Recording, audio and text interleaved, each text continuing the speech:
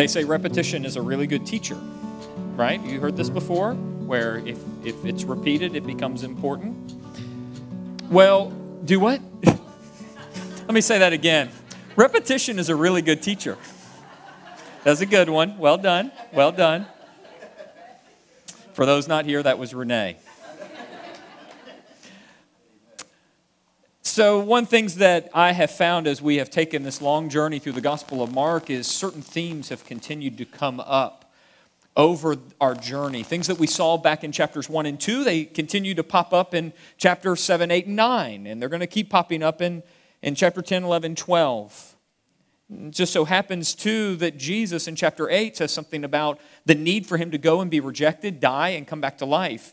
And he says almost the exact same thing in chapter 9, and then he says it again in chapter 10. Even Jesus himself repeats it almost verbatim 3 times here in the Gospel of Mark. Several weeks ago, as I was taking a look back at earlier sermons, trying to draw out themes that I had seen popping up along the way, I noticed this sermon about 5 months ago, early September, that we walked through. And I put a note in this place on my computer that just said, this sermon one day needs to get preached again. It had an impact on me. I know it had an impact on some of you, and I just thought it wouldn't be a bad idea just to repeat that sermon, because most of you probably forgot it. So not a bad idea to bring it back at some point. Just kind of held it in the queue for the right time. Well, as a church family, we have gone through a lot over the last 6 to 7 weeks. We experienced the passing of someone dear to us, Laura Conover. We just went through the passing of Gene Davis. His funeral is today, this afternoon at 2 o'clock at Askew's Funeral Home. And we know we have several of us that are sick. I know there's some of you are sick, and you've been walking through a tough sickness and surgeries. And we all know, Jesse Spence, someone close to many of you who's been dealing with this cancer, and then also heart issues on top of that. And so I just can't get over or can't just bypass the fact that in the life of a church goes through rhythms. And golly, I could get up here and rah-rah and have a really positive message. But sometimes we need to pause, acknowledge where we are, and bring the words of Jesus into suffering and struggle so that we may be encouraged and really have hope to take just another step in the midst of that struggling and that suffering.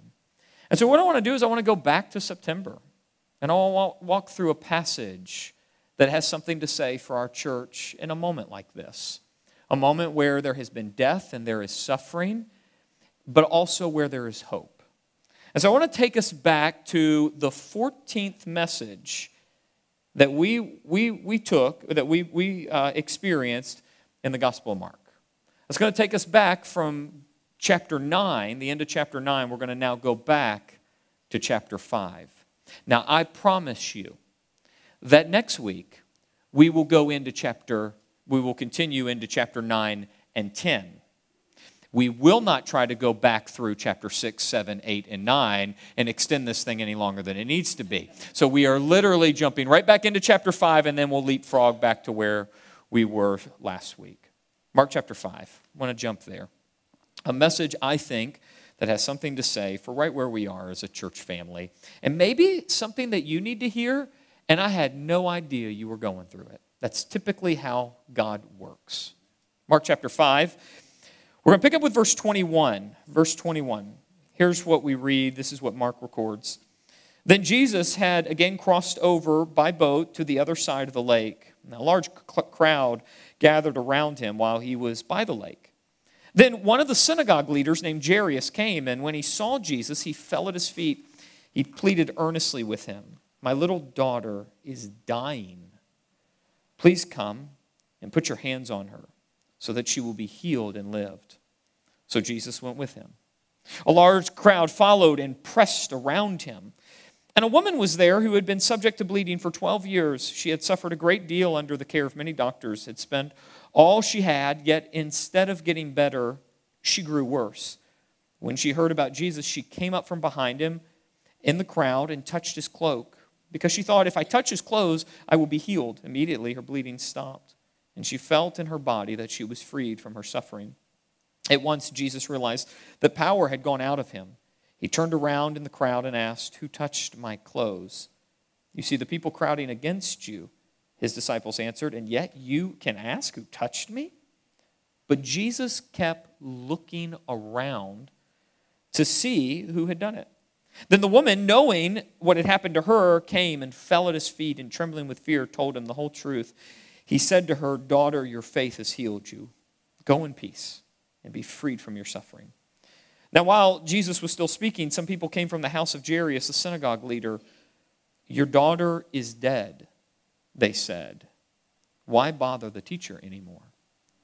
Overhearing what they said, Jesus told him, that is, told Jairus, "Don't be afraid, just believe." Let's just stop there at verse 36. So just stop there at verse 36. And I want you just to consider the story up to this point. So we have a synagogue leader. This is a man of influence. This is a man who would have been very close to God, or at least people thought he was. This is a guy who would have taught hundreds of lessons, most likely, in synagogue week after week after week. A man who would walk through the streets with some religious authority. And yet, at some point, we don't know when, his daughter grew sick. And I imagine, like most sicknesses, it may have just seemed like a small infection. Maybe there was a fever. Didn't seem like much. And yet, over some span of time, the sickness grew worse. Now, we don't know how long that was, but there were indications along the way that this was not getting better. I don't know if that was maybe that her temperature spiked for days. Maybe she wasn't responsive anymore. Maybe she lost movement in her body. Maybe she had something like a Bell's palsy, where literally part of her face was paralyzed. We really don't know what was happening to her. But at some point, this dad looks at his daughter with counselors around him and realizes there's no hope. She's dying. And then all of a sudden, they get word that this Jesus, this is someone they would have heard about. We don't know if Jairus had ever met Jesus. We don't know if he had ever seen Jesus do a miracle. But we do know that the news of Jesus doing miracles had spread throughout the land. And all of a sudden now, he hears, this dad who thinks he's going to lose his daughter, hears that Jesus is coming to town. He's actually showed up. Now, we don't know how far away Jairus lived. We don't know how long the walk took to get to Jesus. We don't even know if he ran to Jesus or just had a stroll or, some type of walk because he had a crowd with him. We don't know any of those details. But as a dad, I'd be moving pretty quick. And it doesn't matter how far the distance, I would have moved quick so that I could get to Jesus. Because for Jairus, this was his last hope. I don't know if you've ever been in that moment where you only have what you think is your last hope. Sometimes the emergency room or the 911 call or the fireman showing up, that's your last hope. And you know what it feels like when they arrive or you eventually get back to see a doctor in the emergency room. There's that moment where you think it might get fixed. There's some hope. Someone who knows what they're doing is here. And I think that's what Jairus was experiencing in that moment when he came up to Jesus and he begs, "I need you to heal my daughter. Please heal my daughter."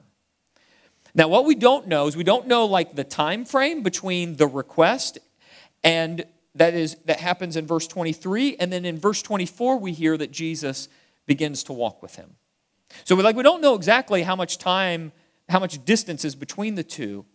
But at some point right after that request, Jesus says he will go. And man, what a relief that would have been to Jairus. I mean, you've probably had the feeling when you go in, you don't know what's wrong with you or someone you love, and then the doctor diagnoses the problem and says there's medicine, and you can't wait until that bag of medicine gets into your room. Because this is probably going to fix things. And there's like this weight that comes off your shoulders. And so Jesus begins to walk. Now, I think in that moment, Jairus is probably thinking something like, could we run? Maybe we could run. Jesus, could we get a trot? Like, I'll jog with you. Because his daughter is dying. He doesn't want to wait. He wants to get there as fast as he can. And so they're walking, and they're walking, and they're walking. We don't know how long they walk. But at some point, walking, as they walk, a crowd comes around them. Now, if you're Jairus, and your daughter's dying, and yet you still have some hope because now the healer's walking with you, you don't want a crowd around the healer. You want the healer. Like the crowd is slowing the healer up. Let's keep walking. So you're actually starting to get frustrated along the way. And then it happens. Jesus stops. Jesus stops. What would that be like to see the doctor coming down the hallway with the medicine, and then he stops to see another patient and doesn't come out for minutes, hours? I mean, you don't know. He's disappeared. So the crowd's around him. Jesus stops. He can't move anymore. Mark doesn't tell us what's going on with Jairus. We now have this lady highlighted, this lady who has suffered from bleeding for 12 years. But at some point she touches him. Then there's some time frame between this woman touching Jesus and then Jesus calling out for the woman. And we don't know how long Jesus calls out. We just don't know. We don't know how long it took for this woman to say something to Jesus. We know she's probably afraid, so she's probably holding back before she ever says, "It was me." So it could have been minutes, 15, 20, 30 minutes. We don't know. But can you imagine in that moment what it felt like to be Jairus? If you had a vocabulary of inappropriate words, that might have been a moment you'd be thinking or saying them. Because your daughter is dying. And all of a sudden, some selfish woman comes up and stops the parade. I want us to feel this. This is the point of reviewing this long story here. Jairus needed Jesus at his home, and all of a sudden everyone stopped, and this woman has stopped the show. And so what happens eventually is the woman says, "It was me." They have a conversation, and then Jesus keeps talking. And now we don't know how much time went between, how much time elapsed for all of this. But it was enough that at some point, these people from Jairus' house come and say, "Don't worry. You don't need to bug the teacher, the healer anymore. Your daughter died." Wow. Your daughter's dead. And I imagine there was a lot going on with Jairus there, but I can think of at least two things be going through my head. Shock. I can't believe it. My daughter's dead. And anger. That it could have been avoided if this silly crowd wouldn't have stopped Jesus, particularly this selfish woman. I think those are a couple things going through his mind. And so all of that's happening right there at the end of verse 36. I think that's all going on here.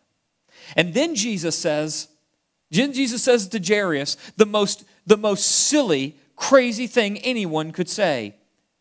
"Don't you worry. Don't you worry. It's okay. Just believe." Okay, here's what I think is going on. I want to put up this next slide.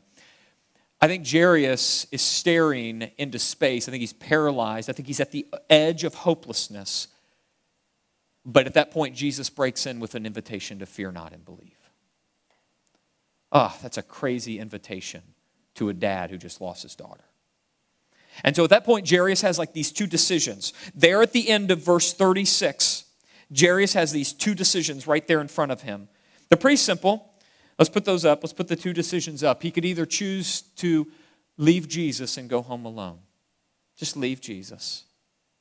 Or he could follow Jesus and keep walking with him. Like those are right, like they're right in front of him. Like those are not religious options.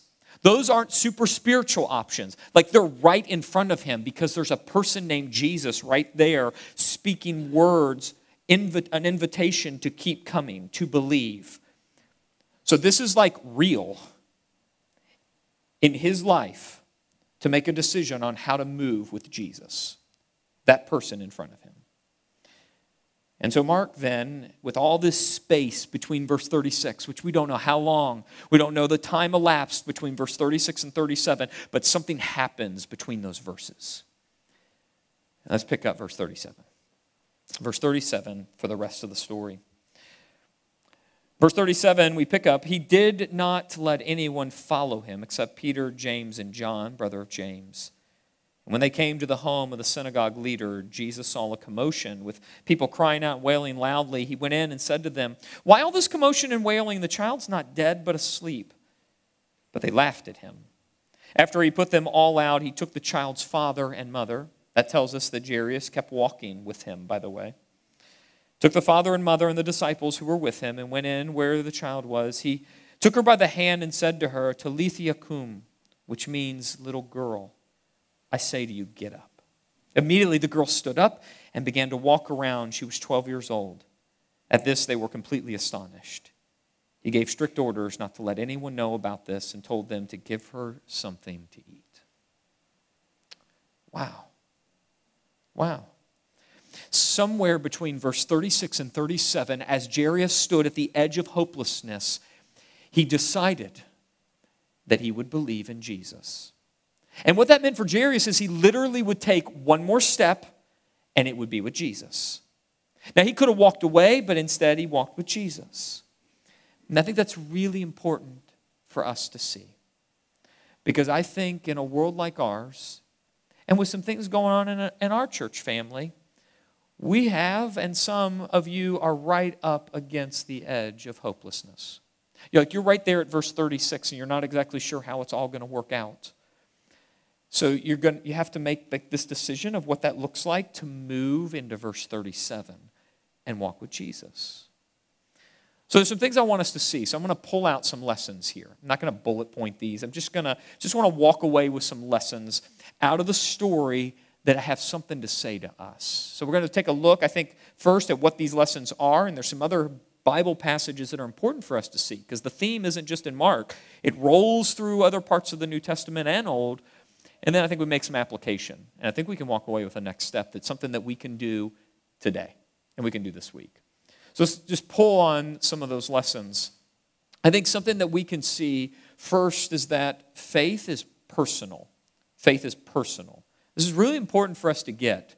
Because in a world like ours where we like ideas and we like these big abstract themes and we think of those as religion and we think of those as spiritual, this is usually how we talk, right? Like, I'm a spiritual person, but I'm not very religious. And we use these big words, big categories. We don't see that in this story. We don't ever see that when it comes to Jesus, the Anointed One. Those aren't the words we're using. Those aren't the categories that the Bible's using. Here's how I would explain it. Let's take a look. This next slide. When Jesus said, "Just believe," he was saying, "Trust me." True faith is not rooted in abstract ideas. It's rooted in a person. This whole idea of believing is never a matter of do you believe in Christianity or not. It has always been, and it still is, what is your relationship with Jesus? What direction are you moving in relationship to Jesus, like a person? And so I want to constantly challenge this idea that we will be judged based on our relationship to religion or spirituality. It's never that. It is always your relationship to Jesus, the Anointed One in history, now reigning over the world, Jesus. And so it's person. It's person. And what I love is that the Apostle Paul knew this. The Apostle Paul had access to all kinds of political ideas, economic theories, and religious systems in his day. But when he gets down to it as a student of Jesus, do you know how he talks? He talks about having a relationship with Jesus. He talks about being comforted by Jesus. So Paul himself, he faced verse 36 moments. And he had to live in between verse 36 and 37 where he came up to the edge of hopelessness and he didn't know exactly what was going to happen. And yet he kept moving into verse 37 with Jesus. And we got these passages in some of his letters. I just want to read one of them, just one of them. 2 Corinthians 1. Watch this, Paul up against the edge of hopelessness, and then watch what he does. I think this is that in between verse 36 and 37. Here's what he writes. Praise be to the God and Father of our Lord Jesus Christ, the Father of compassion, the God of all comfort, who, that's personal, who comforts us in all our troubles, so that we can comfort those in any trouble with the comfort we ourselves are receiving from God. For just as we share abundantly in the sufferings of Christ, so also our comfort abounds through Christ. Pick up verse 10. He has delivered us from such a deadly peril, and he will deliver us again. On him, you see all this personal language, on him we have set our hope that he will continue to deliver us as you help us by your prayers. And we know Paul lived a very difficult life, particularly as a student of Jesus, as he preached the word into the Roman Empire. And here Paul says, I got comfort. I didn't get comfort from religion. I didn't get comfort from some spirituality. I got comfort from God through his son Jesus. And my hope was set on a person, not an idea, not a book, not a podcast, not a blog, not some famous person in the Roman world, but in Jesus. So okay, just keep that in front of us. And remember that Jairus was looking at a person, not an idea. Let's take another lesson out of the passage. I think that is that faith grows in real life. I don't want to throw a Bible passage along this one. I just want to make an observation that we should see just because it's right in front of us, but it's kind of behind the scenes. Remember that Jairus would have taught hundreds of lessons in synagogue over his life. And do you know where he learned to trust? He learned to trust on the edge of hopelessness. On the edge of hopelessness. That's where his faith grew. That's where his faith grew. I think that's really important. You can see that on the slide behind me, this principle that Jairus, who would have taught hundreds of lessons in synagogue, he didn't learn it through all his teaching. He learned it through real life, trusting Jesus at the edge of hopelessness. It's really important for us to get, because you can't study your way into faith. It will help you, but it will come in real life. Real life. And remember, God is with you in the life you actually have right now. Not the one you had yesterday or the one you will have tomorrow or the one you think you want to have 10 years from now. God is with you here, the life you actually have. And so that's where Jairus' faith was growing. Pull another lesson, and that is that faith grows most often in suffering. Now, can we be honest? Sure we can. I'm the only one talking, and I'll be honest. This really stinks. This principle pulled out of the story, this reality really stinks. I really wish faith could grow in some other way. I wish faith could grow by going to King's Dominion or going to the movies. That would be really awesome if that was the primary way faith grew, was by having lots of pleasure. That would be awesome. Now, surely faith can grow in these moments, but usually, in lived experience, it's in your suffering where you find that God is most faithful. That's typically where most of us grow in faith. It's where Jairus is growing. And the early Christians experienced this too. This isn't just a 21st century thing. Take a look at what James, the brother of Jesus, wrote one time. He wrote this in his letter, chapter 1, verse 2 through 4. Consider it pure joy, my brothers and sisters, whenever you face trials of many kinds, because you know that the testing of your faith produces perseverance. Let perseverance finish its work so that you may be mature and complete, not lacking anything. Those last few words in that verse is what most of the world is pursuing in some way. To feel complete, to feel whole, to lack nothing. But James here gives us a different path than most people want to take. Now, it doesn't mean you go pursue suffering, but it does mean that when it comes, walk into it with patience and trust, because God will not leave you. He will build your perseverance, and out of that, God will complete you. This is something that's right there in that story of Jairus. It's when he walked through his suffering that he grew in faith, and it was in his suffering. Then the last thing I want to make mention of is that God grows our faith. So like faith comes from God. So the order of the story really matters here. So just pay attention. I just want to make note of the order of the story. So verse 36 are the words of Jesus. Verse 37, where Jairus continues to walk with Jesus, comes after the words of Jesus. The order really matters here. Faith comes from hearing the word of God. God's word gives you and me a different story than the world gives us. It gives us a story of hope. And when we hear God's word, when we hear a word from a different world, from a new creation, faith grows. And so we just don't like manufacture faith. It's not like I'm going to try really hard today and I'm going to have like a lot of faith and I'm going to be really awesome. So by the time I'm in bed, I'm going to be like super faith man because I have tried really hard all day. Like that's not how this works. Faith comes from God. And in this story, Jesus spoke and his words did something in Jairus. So Paul picks up on this idea and he's really picking up from an Old Testament passage here. So let's take a look, Romans 10, where he draws this principle out. He says this, but how can they call on him to save them unless they believe in him? And how can they believe in him if they have never heard about him? And how can they hear about him unless someone tells them?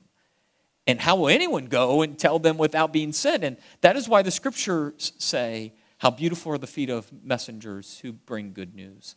So faith comes from hearing. That is hearing the good news about Christ. So you get the hearing, you get the word, and then faith grows. So you don't just manufacture this, okay? These are some things I think we pull out of that story. When one man named Jairus came up to the edge of hopelessness, came right up against Mark chapter 5, verse 36, and yet decided to keep walking with Jesus. And in verse 37, we see that he took another step with Jesus all the way to his house, and his daughter came back to life. So I think it all has some application for us. I think it had application for us back in September. I think it has application for us today. And don't be surprised if this sermon comes back at some point in the future again, because most of us are usually living at some point between verse 36 and 37. So here's the application. I just want to kind of drive us to a couple questions. What will you do when you're between verses 36 and 37? What will you do when you're at the edge of hopelessness, looking at Jesus as he invites you to fear not and believe? You and I live in a world where we face the edge of hopelessness more often than not. And in those moments, Jesus stands at our side and invites us to fear not and believe. And you and I need to decide, will we walk with Jesus the next step? Or will we leave him and go home? I think you can't do any better than walking with Jesus. And so that's where I want the application to land for you and for me. Is that in the midst of death, you take another step with Jesus. In the midst of a terminal diagnosis, you keep walking with Jesus. In the midst of a broken relationship where everything is falling apart and you're mad and you stand at the edge of hopelessness, you keep walking with Jesus. Wherever you find yourself at verse 36, and I think as a church family we have sat there too, we keep walking with Jesus. We are not in the business of growing into a megachurch for megachurch's sake. We want to be the kind of people that when we hit verse 36, we move into verse 37. That's the kind of people I want us to become. It's the kind of person I want to become. And so we just train in that direction. We train in that direction. Now I think that really gets down into your life because you know what it feels like to be at the edge of hopelessness or be scared or be sick or hurt. So let me just bring this to a next step. Like, here's something we can do. Let me go generic, a bit generic, and then let me just get it a little more specific, okay? Those of you that are on social media and you see our little images, right, that we put up every week of the next step with some really amazing graphic and font, real creative, okay, which, by the way, you can share that anytime. We do not stop you from sharing that on social media. Feel free to share it. But this is the generic one you'll see online. And then I want to go a little more specific. So here's the one you'll see this week. This next step, this is the challenge, I think, for us. Pray this each day. Jesus, you are my shepherd. I have what I need. Now, you may not feel that. Like you say that tomorrow morning as you pray, Jesus, you are my shepherd. I have what I need. You don't have to feel it. Get the words out.